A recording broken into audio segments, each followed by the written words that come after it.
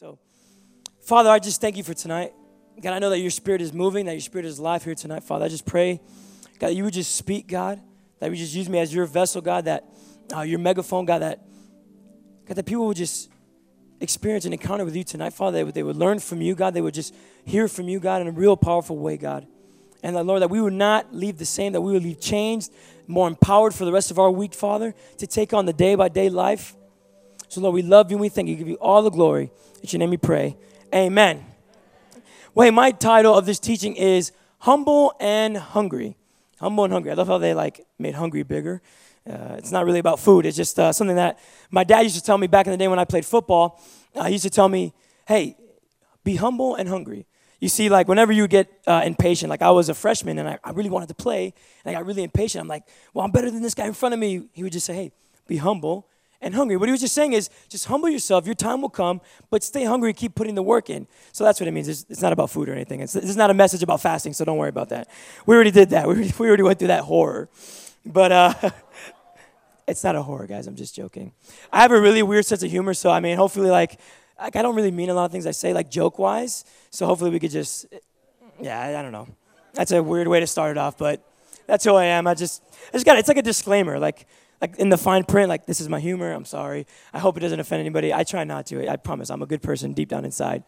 Well, hey, speaking of, deep inside. Exactly. Well, hey, real quick. Like I said, we're going to be in Philippians, chapter 2, verses 5 through 9. And what it says here, this is Paul talking to the church of Philippi, and he's just reminding them of a couple things. And what he's reminding them here is to be humble. He's speaking on humility. And I love these couple verses because it's short, but it's so powerful. And here's what he says, and starting in verse 5, he says, in your relationship with one another, have the same mindset as Christ Jesus, who being in very nature God, did not consider equality with God something to be used to his own advantage. Rather, he made himself nothing by taking the very nature of a servant, being made in human likeness, and being found in appearance as a man. He humbled himself by becoming obedient to death, even death on a cross. Therefore, God exalted him to the highest place and gave him the name that is above every name. I love those verses. And as I was preparing this teaching, I had these couple stories, analogies pop into my mind. And as I was thinking of humility, you can't think about humility and not think about its counterpart, which is pride. I think I was watching, who here watches the Food Network? Food Network? Love the Food Network. It got me through college. It was amazing. It was great. If there was no Food Network, I don't know how I would get through college. But there's a show on the Food Network. It was called Chopped. Anybody seen Chopped? That show's amazing. That's the best show ever. And the premise of Chopped is they got four really top-notch chefs. And what they do is they give them a mystery basket. There's an appetizer round, a dinner round, and a dessert round. But each round, they get rid of a chef. And what they do, before every show, they always have a chef bio. So they'll film them, you get to meet the chefs. And every chef, there's always this one guy on the show. He always does this. He's like, hey, my name's Chef so-and-so, and I'm the best chef on the planet. I'm the best. My food's awesome. I'm already going to win. I don't even know why I'm on this show because it's just for ratings. I'm just on here because everybody's going to watch me and this and that. And I don't even know. It's not even a competition. There was that one guy. Dang, first round comes up. They have their mystery basket. He opens it up. He's like, this guy, I can make this. I'm going to sorbet this, chutney this. I'm going to cut this up, ground this up. And he does it. He's done his thing. All of a sudden, gets to the judge's plate. The judges eat his food. They say something like, this rice is it's not getting it done for me. Or this steak is not cooked like I like it. And all of a sudden, the guy who was supposed to be the best chef in the competition is out in the first round. That happens every show. You can watch all 34 seasons of Chopped, and it's every time there's that one guy that's gets kicked out in the first round.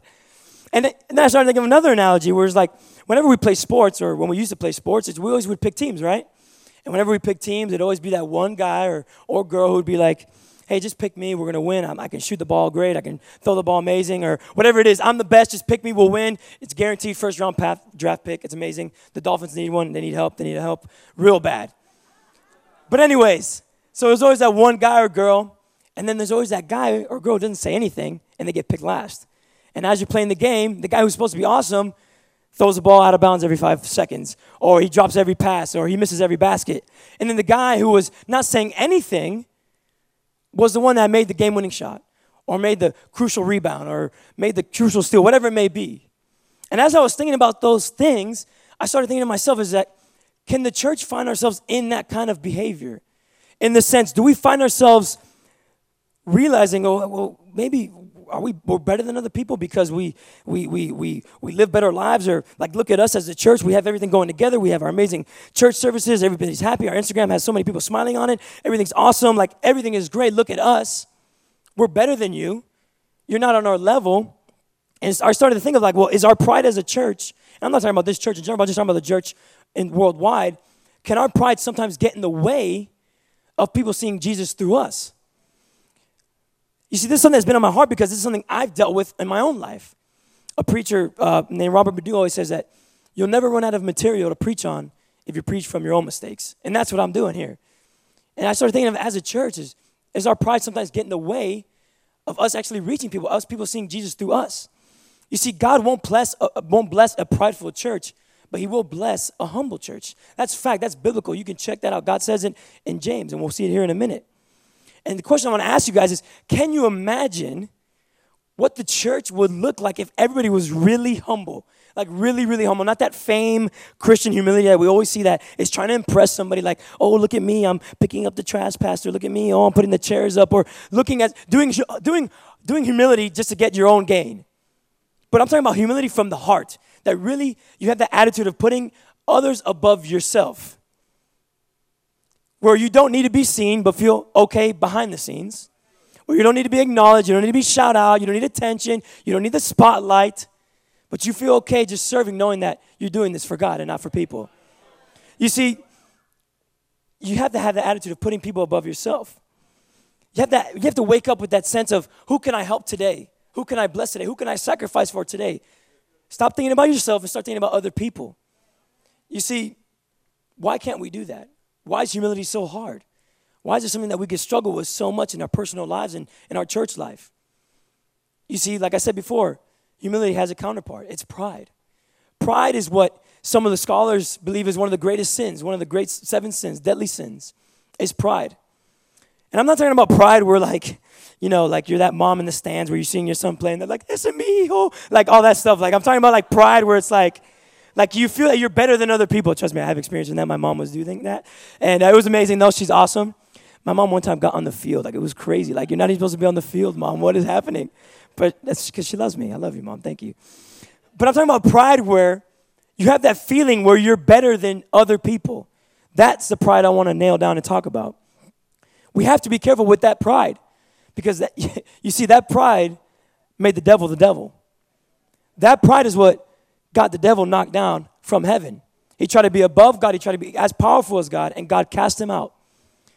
Pride led the devil to his fall, which ultimately is what the devil used to lead to our fall, mankind's fall. You see in Genesis 3, this is Satan in serpent form talking to Eve. And God told Adam and Eve not to eat from the tree and not to eat the forbidden fruit. And here's Eve. She's by the tree, and she's kind of looking at it. And the devil uses pride to get Eve to commit something God told her not to do. You see, in verse 4 in Genesis 3, he uses this word. He tries to tempt her using pride, like, you will be like God. Why not have that power to be like God? It's very tempting.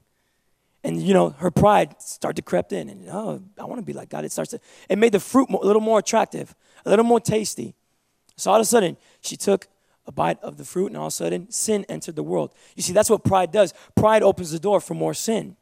It blinds us from ever getting any help. It blinds us from ever getting anybody telling us that we need to be careful or something. It blinds us totally. You see, and here's one thing about pride. It's not prejudice. It's not, we're one of those things where we're like, oh, well, I go to church on Wednesdays. I go to church on Sundays. No way pride can get me in here. I have my connect group. I'm doing my next steps. There's no way pride can get me here. I am safe. This is my safe haven. But I'm sorry to burst your bubble. The church is no exception. Pride can come in here just like it can outside these 4 walls. And that's why we have to be careful. We have to know the dangers of pride, but why we also have to know the victory that comes from humility. You see, pride says, I'm a Christian and I'm better than you, but humility says, I'm a Christian, I want you to be better than me. That is key. That's just how we have to live. Are we living like that? You see, it's simple, but it can be hard at the same time. That's the struggle with pride and humility. You see, some of us never start off in our destinies because we can't humble ourselves to learn and to be teachable. It's like we're so prideful. It's like we got it all together. I've been coming to this church for 10 years. You don't need to tell me. I know what I need to do. I've been reading the Bible for 20 years. I know this stuff. Our pride gets in the way of ever growing in the church. From ever growing from what God, it's like God isn't just satisfied with just this one season of your life. He wants you to keep growing and moving forward and getting closer to Him. You can read the Bible till you're blue in the face until you die. You will never understand it fully. You see, pride is our greatest enemy. Humility will be our greatest friend always. You see, James 4:6 says this: God opposes the proud, but shows favor to the humble. I don't know about you, but I want to always have more favor in God. And here's the thing: if you won't humble yourself, God will do it for you. That is the truth. And here's the thing: I'm not trying to scare anybody. I'm not trying to be mean. I'm just saying, why not live a life where you want to continue to get favor from God instead of being more in the favor realm and then instead of being in the opposition realm? So why can't we change? So how can we change? How can we get better? How can we learn to be more humble? Well, I think the answer is simple. We have to study the life of Jesus, the most humble man ever to live. You see, Thomas Aquinas said this: if you're looking for an example of humility, look to the cross. Look to the cross. And that's what we're going to do. And I have 3 topics or 3 subjects that I want to look at as a church family. And the first one is this: is humility in the life of Jesus. And it'll be on there if you could write that down. It's humility in the life of Jesus. As we saw here in Philippians 5, verses 5 through 7, it says, had the same mindset as Christ Jesus, who in being very nature God, did not consider equality with God something to be used to his own advantage. Rather, he made himself nothing by taking the very nature of a servant. Here is Jesus, who is equal status with God, becoming nothing in human form. You see, if you read a lot of John, is one of the Gospels in the New Testament, you're going to see the words not and nothing a lot. Like here we have, and put it on the screens, John 5:30, it says, by myself I can do nothing. I judge only as I hear, and my judgment is just, for I seek not to please myself, but him who sent me. And we have some more verses. For I have come from heaven not to do my own will. My teaching is not my own. I am not here on my own. I do nothing on my own. I am not seeking glory for myself. I don't know about you, but if there's ever patterns like that in the Bible, it's probably God trying to get your attention with something. And what I think this is telling us is that Jesus made himself nothing so God can be his everything. And that's what we have to do. If Jesus himself, who was equal status with God, made himself nothing, emptied himself completely for God to fill the rest, we need to be doing that daily. We need to be humble before God daily, emptying ourselves. You see, Jesus had that mindset where God, your will be done, not mine. Your ways are higher, your plans are greater, your love is more amazing. He didn't just take all the glory for himself. He made himself nothing so God can be everything. And that's the thing. When you do that in your life, if you follow the example of Jesus, you'll never lose. It's a win-win situation. You lose nothing by giving all to God. You see, our self has no good in it except to be an empty vessel for God to fill. Here's the thing about it. You ever notice when you fill a glass of water that the water always gets filled in the lowest place? And that's the thing. It's like if we learn to be like an empty vessel, an empty glass, and realize that the lower we go, the emptier we are, the fuller and the faster we will see God's favor and glory in our life. It's not easy, but it can be done. And when it's done, it is so worth it. It is so worth it. That's what I love about Jesus. He wasn't just humble before God. It's like, yeah, that's good to make sure you're humble before God, but he made sure that his humility before God was real. And how did he do that? He did it in front of other people. He said he did the greatest act of humility ever known to man, which is the death on the cross. You see, Jesus in heaven could no longer be all-knowing, all-present, all-powerful, but instead he decided to give up those rights, step down from heaven into earth. And here's what I love about Jesus. He skipped the mansions. He skipped the castles. He skipped the royalty. When he came down to earth, no one knew about him. No one cared about him. No one even worshiped him. But yet he did that for you and for me, knowing that we can never repay him, knowing that we can never be perfect like him, knowing that we're going to mess up and make mistakes. He did that, leaving his throne, and came down to us for you and for me. And if Jesus did it, why can't we? Yes, Jesus is more powerful. Yes, he's the creator of the universe. But we can be humble just like that. That's just like the examples he gives us. You see, that's what I love about God, or that's what I love about Jesus. You see, no one honored him, no one cared about him yet, but he still chose to be humble for us. We have to do the same thing for other people. And that leads me to my next subject, which is humility in daily life. So how do we look at the life of Jesus? How do we apply it in our own in our life, and how do we live day to day in that same humility? Well, like Jesus, like we talked about before, Jesus, he wasn't just humble before God. So it's not like we can just take that first step. It's kind of a package deal. It's not like we can just be humble before God and say we're good. Like, okay, mission accomplished. I got that marked off on my to-do list. I'm humble before God. That's great. But our humility towards others is the only proof that humility before God is real. So we can't be humble before God if we're not going to be humble with other people. Same thing with love. You can't say you love God and love Jesus and love the Bible and not love other people. It just doesn't work. It doesn't connect. And the same thing with humility. Telling somebody how humble you are won't change their life. Showing people humility has the power to change someone's life. That's a simple fact of it. We could talk the talk, but if we don't walk the walk, we're not going to get anywhere. We're not going to do anything. You see, it's what we think are insignificant acts of our daily lives are actually the test of eternity. And what I mean by that is our day-to-day, we have to realize, we have to have just a mindset to really focus and make sure that we're not living or we're not possessed by a spirit of pride, but a spirit of humility. In the sense of, okay, here's my day-to-day. The insignificant acts, the small things, maybe holding the door for somebody, maybe giving somebody a smile, or maybe just, hey, saying good morning to somebody. The little things in life are actually tests of eternity. And what I mean by that is, in our most unguarded moments, that's who we truly show who we are and what we're made of. So in your day-to-day, when you're outside these church walls, when you're outside away from these pastors, away from your connect group, how are you living? Are you led by a spirit of pride? Are you led by a spirit of humility? What does your day-to-day look like? You see, my dad told me this one time when I was playing football. He says, champions are made when no one's looking. That means, are you putting the work in when the coach is just watching, or are you doing that when he's not watching? Are you the same person when God is watching, when you're in church and all your friends are watching, as the same person as you are when you get outside these doors? Are you humble just because it makes you look good here in the church and it's going to move your way up here in the church? Or are you being humble because you really know that humility is the only way people can see Jesus through us? It's hard. It's not easy. We're going to mess up. We're not perfect, but we have to dig down deep and really live a life that is devoted to humility. I love that. Jesus didn't talk the talk, but he walked the walk. Here's the thing is, he didn't just talk about humility. He didn't just teach on it, which he did, but he taught it mostly by demonstration. And I love it in John 13, verses 5 through 17. They won't have it up there, but just to summarize, this is a story of Jesus washing the disciples' feet. And I love this story because you get to see the character of Jesus like never before in this story. Here, this is Jesus with all the disciples. They're going to have dinner, and, this is almost, Jesus is, close to being arrested, and it's getting closer to that time. But here they have dinner, and they're just hanging out, and, it was Old Testament custom and tradition to wash your guests' feet. It was normal.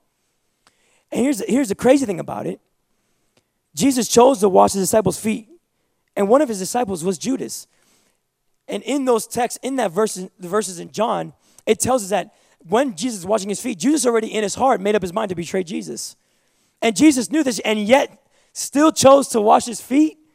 That's crazy to me. Think about it. It's like, would you still give a gift to somebody knowing that they're just going to get it and throw it away after they get it?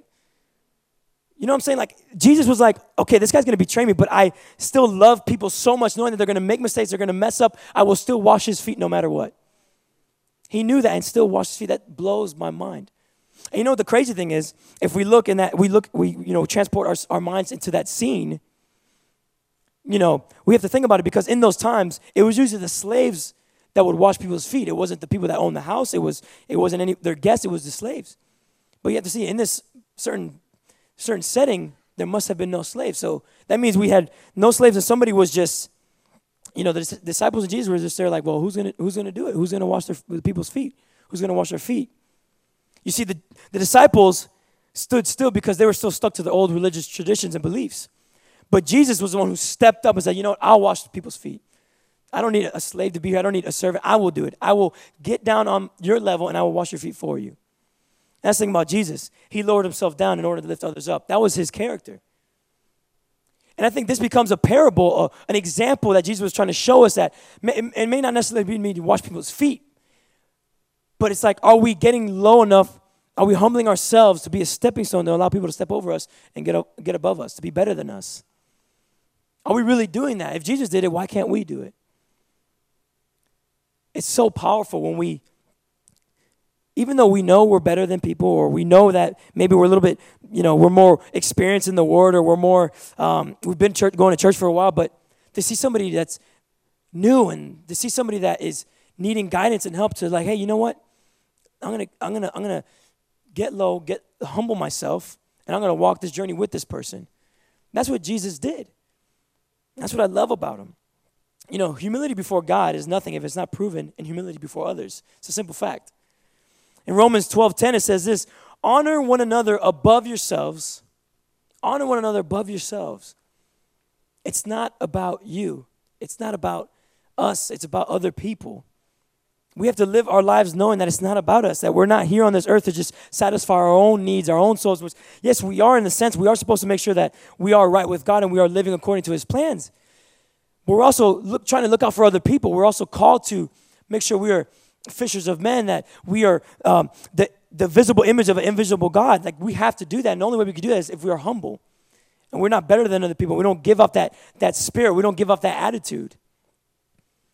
That's what our daily life should look like, is a daily humility of doing things for other people, for doing acts of kindness. That's what Jesus did. He wasn't just humble before God, but he was humble before other people. It's a two-way street. We have to do both. And then I have my last and third point. If the band could come up, and that'd be great. So humility and exaltation. Humility and exaltation. This is something that's always been something that I've always struggled with. We see in verses 8 through 9, it says this. It says, and being found in appearance as a man, this is back in Philippians, he humbled himself by becoming obedient to death, even death on a cross. Therefore, God exalted him to the highest place and gave him the name that is above every name. Do you believe that God wants to exalt you the same as he exalted Jesus? He wants to do the same in your life. In Luke 14:11, it says this: for all those who exalt themselves will be humbled, and those who humble themselves will be exalted.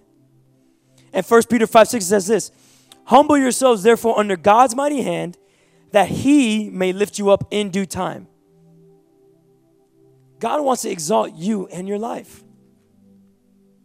But it's going to take us humbling ourselves in order for him to do that. You see, at first when I read this, I was like, exaltation, what does that really mean? So I looked it up. Google, thank you. And exaltation is this: the action of elevating someone in rank, power, or character. And that's what God wants to do. He wants to elevate you in rank, power, and in character in your life. And here's the thing about exaltation, though. Because you could be exalted by your friends, your pastors, your co-workers. And sometimes that can replace the importance of being exalted by God. So, for example, I want to ask you a couple questions here. It says, and here's one of them. It says, when it comes to exaltation, are the voices of what people say about you louder than God's voice and what he says about you? Or think about this. If no one ever gave you another compliment for the rest of your life, no one ever said another good thing about you, would that one thing God says about you be enough to give you happiness, to give you satisfaction? I think so many times in this church culture, we're just so satisfied on what other people say about us, and we totally forget what the Bible says about us and what God says about us, and what Jesus says himself about us. And all of a sudden, it's like this upside down, it's like a replacement where it's like, I only care what people say and what other people compliment me on. Like, I want to make sure that I'm acknowledged by the pastors, or I'm acknowledged by my co-leader or my boss. But what God said about me, yeah, it's cute, it's great, but it doesn't have that much weight as when someone else acknowledges me. I think so many times we could twist our lives and twist what true exaltation is. That's the thing. It's crazy because as a young age, when I would struggle with this, I would be like, you're young and for example, I played football in college, and I know it doesn't look like it. I know I look like a hipster linguini, but I did play football at one time. And when I did, you always wanted to get the coach's attention.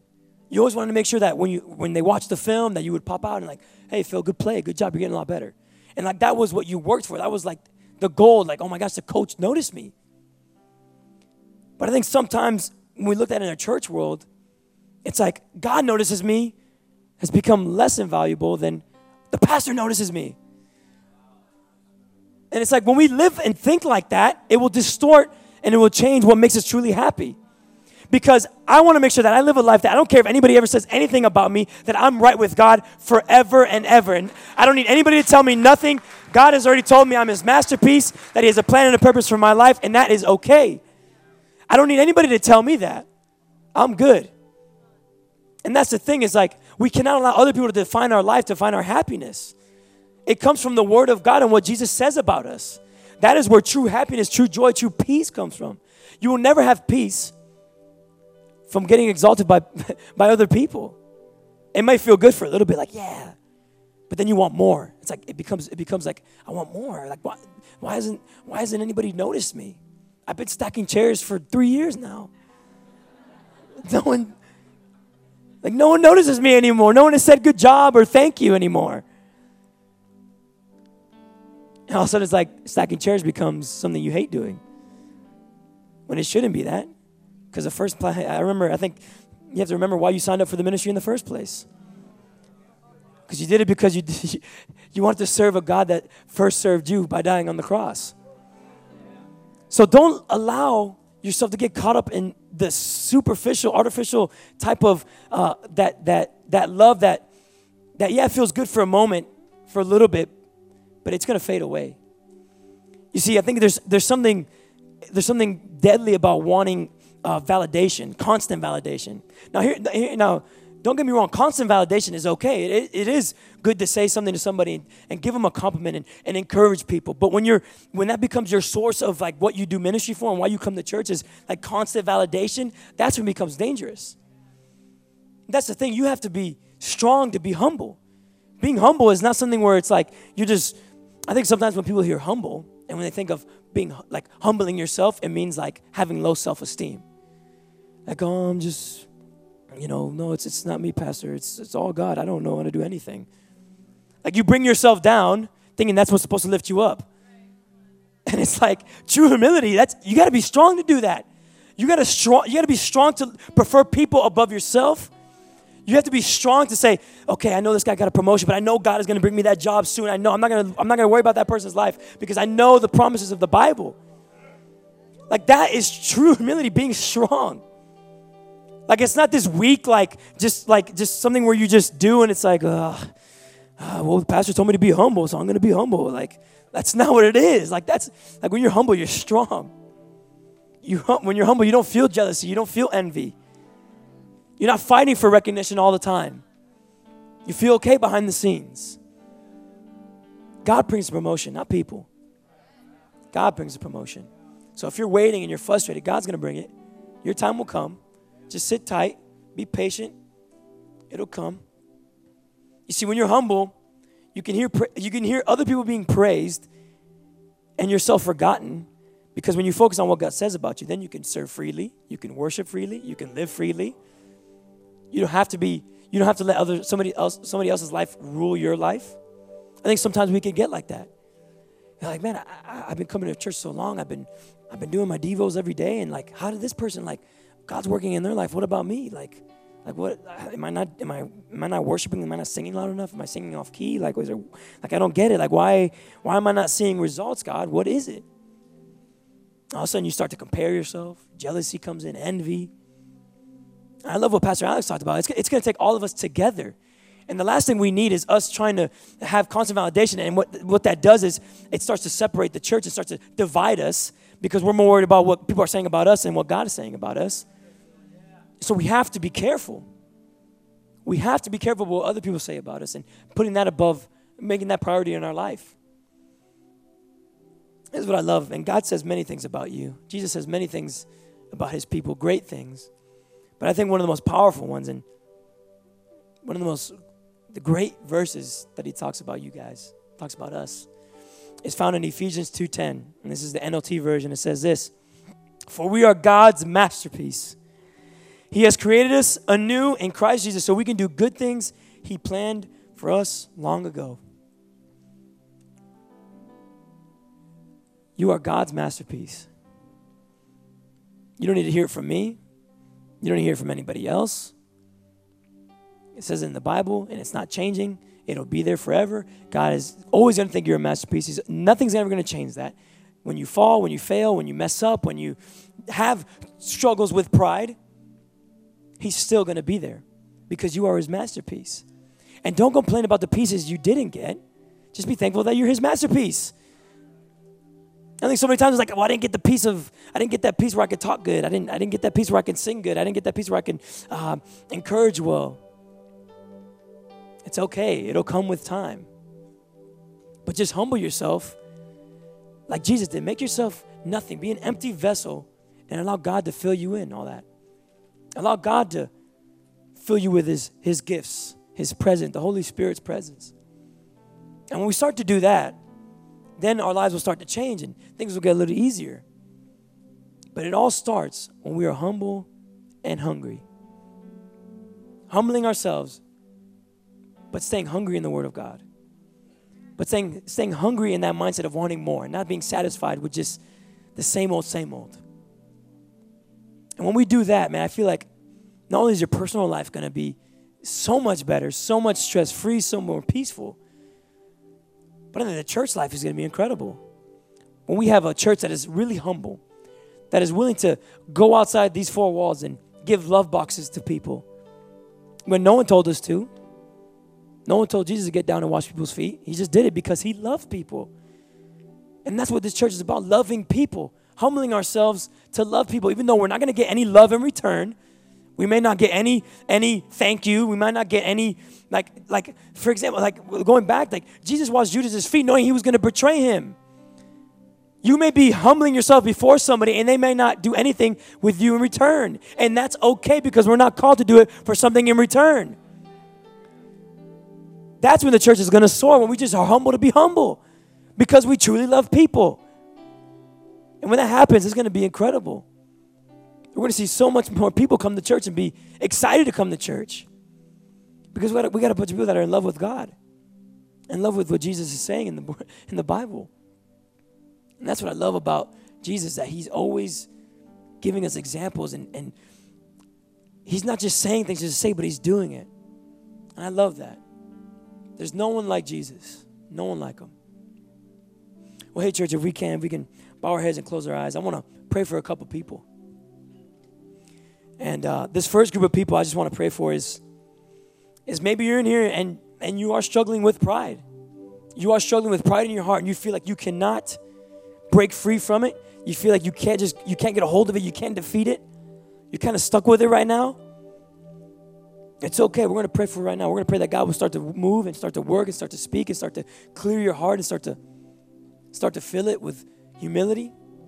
If that's you, this is a moment to be private. No one looking up and everybody with their eyes closed. This is a private moment. This is not to embarrass anybody. But if that's you, on the count of three, can you just raise your hand? I want to pray for you. And there's no shame in this. 1, 2, 3. Go ahead. Keep your hand up. It's okay. My hand is up with you. My hand is up with you. Amazing. Amazing. Well, we're going to pray right now. Father, you see all these hands up, Father.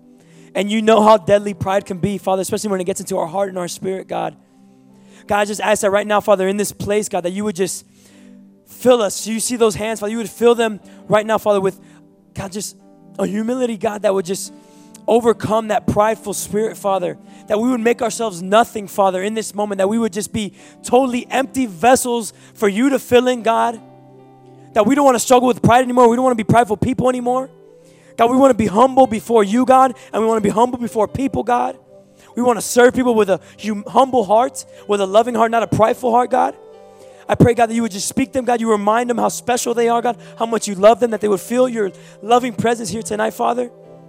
That whenever they feel pride creeping into their heart, Father, that they would pray, God, for that humility, God, that you showed us washing the disciples' feet, God, that we always have that heart, Father.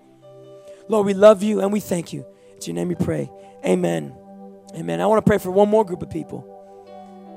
Maybe you're here today and This is your first time at church, or maybe you've been coming for a while and you have yet to make that choice to follow after Jesus, that you haven't accepted that call to accept Jesus into your heart. Maybe you don't even have a relationship with God. You don't even know Jesus. This is your first time hearing about him. Or maybe you I don't know, maybe you've been to a church in the past and you've been hurt. I just want to tell you right now that people will always fail you, but we serve a God here. We serve a Savior here that will never fail you, that will never leave you. He will love you no matter what. And if you're here tonight and you've never made that decision to follow after Jesus, you've never accepted him into your heart, then I want to give you that opportunity here tonight. And maybe you're saying, Phil, you don't know my life. You don't know how messed up it is. I'm a bad person, and I don't deserve this. And how can God love me? Well, that's what he did on the cross, and that's what we read about. He died knowing that you can never be perfect, that you will never be like him. But he died for you anyways because he loves you no matter what you do, no matter what you did or are going to do. His love never changes. It's always the same forever and forever. Maybe you feel like you're a million miles away. Let me get my life together first, Phil, before I accept him. And then I'll be ready. You'll never be ready to fix your life until you have Jesus in it. So if that's you and you're here tonight, if you want to make a declaration, you want to accept Jesus in your heart, on the count of 3, just raise your hand and we're going to pray for you. We're going to celebrate with you. This is nothing to be embarrassed about. This is the best decision you can ever make. If that's you, on the count of 3, can you just raise your hand? 1, 2, 3. God bless you. I see you, man. God bless you. God bless you. God bless you. God bless you. God bless you, man. Awesome move, brother. God bless you. God bless you. Amazing. Amazing. Amazing. Thank you, Jesus. Well, hey, for those of you who raise your hand, I'm just going to say a simple prayer. This is not a prayer to the church. This is not a prayer to me. This is a prayer between you and Jesus. Between you and him. And what we're going to do is, church, you can repeat after me. And those of you who raise your hand, you repeat after me as well. And go something like this. And Lord Jesus, I invite you inside to be my friend, to be my Savior, to be my God. Forgive me of my sins. Wash me clean. From this day forward, I want to follow you all the days of my life. Lord, I love you and I thank you. In Jesus' name I pray. Amen, amen, amen. Church, can we give a hand to all those hands that were raised? Amazing.